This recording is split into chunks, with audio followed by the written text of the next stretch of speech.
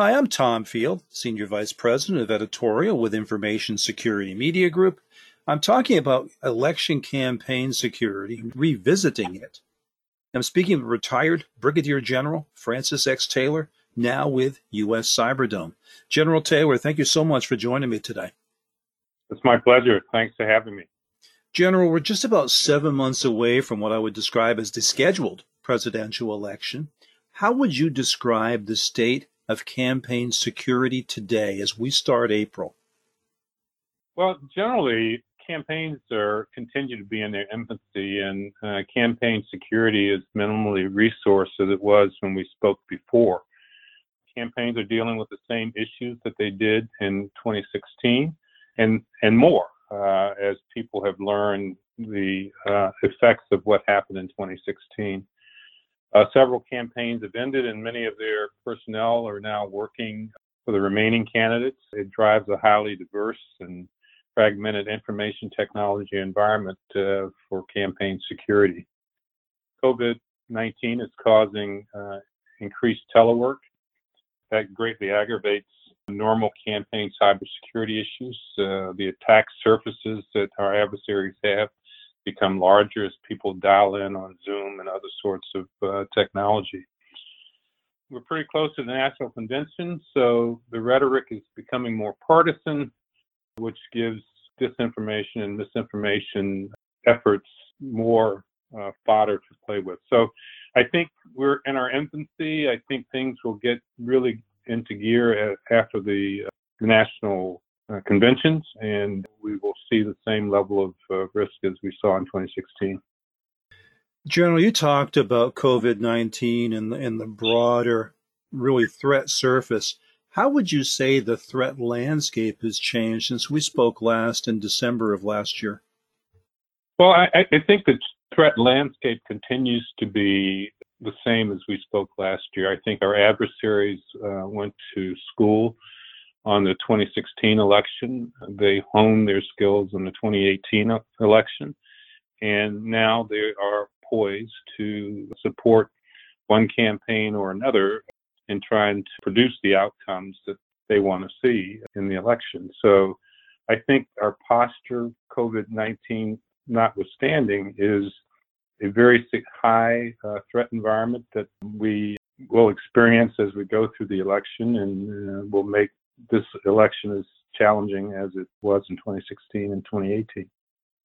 So COVID-19 has affected how the entire world lives, how it works. How has it impacted the work of U.S. Cyberdome so far? Well, we continue to work, albeit remotely, with our clients, and much of the work that we can do remotely.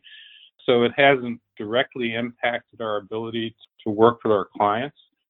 It makes it more challenging having to do so much remotely, but we remain focused on helping our clients to protect the cybersecurity of the elections or of the campaigns, despite the COVID-19 restrictions.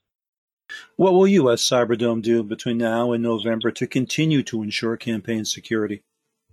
Well, we continue to work with the national committees on both the Republican and Democratic side, and we'll work with campaigns to provide them requisite cybersecurity advice and capability. We think we can be effective, particularly after the conventions, in helping campaigns to protect themselves and to ensure their security is the best possible that we can provide for them. General, what can you tell me about the PC-ISAL?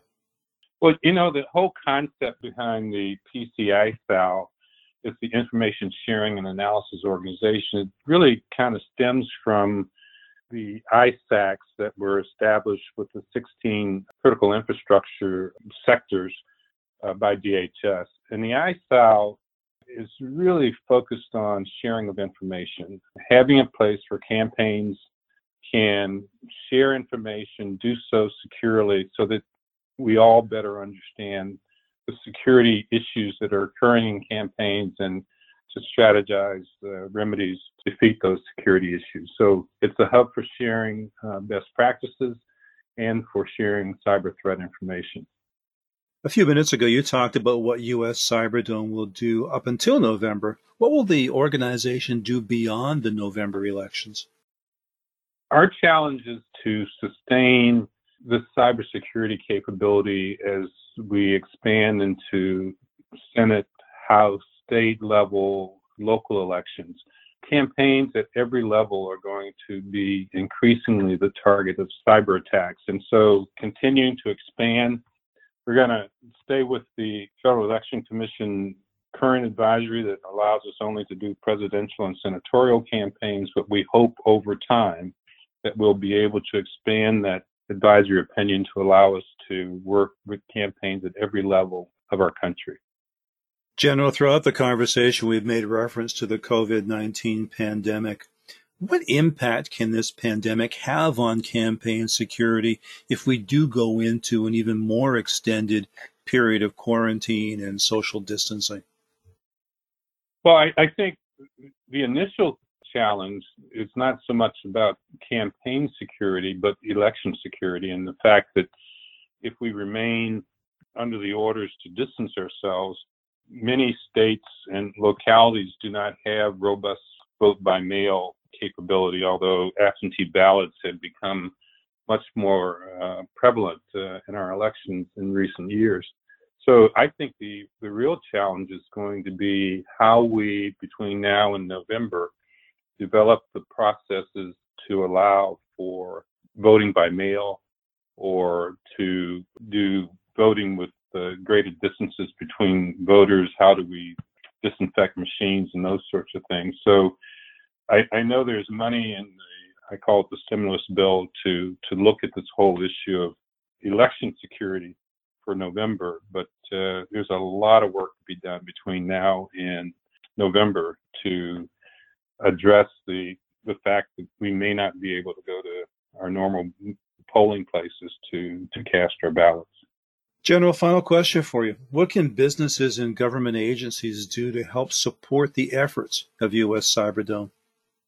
Well, basically, I think it's important that government today, as we look at election security, focus on remote voting capabilities, not only to address the COVID-19 circumstances, but also to address voters who will have challenges getting to the voting location. So I think that's the first thing government needs to do. We also need to continue to work on campaign cybersecurity as a government, and businesses can help by joining our PCI style and sharing cyber threat information with campaigns. This is the president has said this, and I do believe it's a whole of nation effort that's going to be required to do the things that are necessary in our democracy, like our elections, and to do them safely given the threat of this virus. It's going to take everyone's personal efforts to make sure our democracy remains strong and that we protect our citizens from this virus and disease in a way that our medical professionals have told us we have to. Very well said, General Taylor. I appreciate your time and insight today. Well, thank you, Tom. It's been a pleasure. It's always great to talk with you. Thank you. Again, we've been talking about election campaign security. I've been speaking with retired Brigadier General Francis X. Taylor, now with U.S. Cyberdome. For Information Security Media Group, I'm Tom Field. Thank you very much.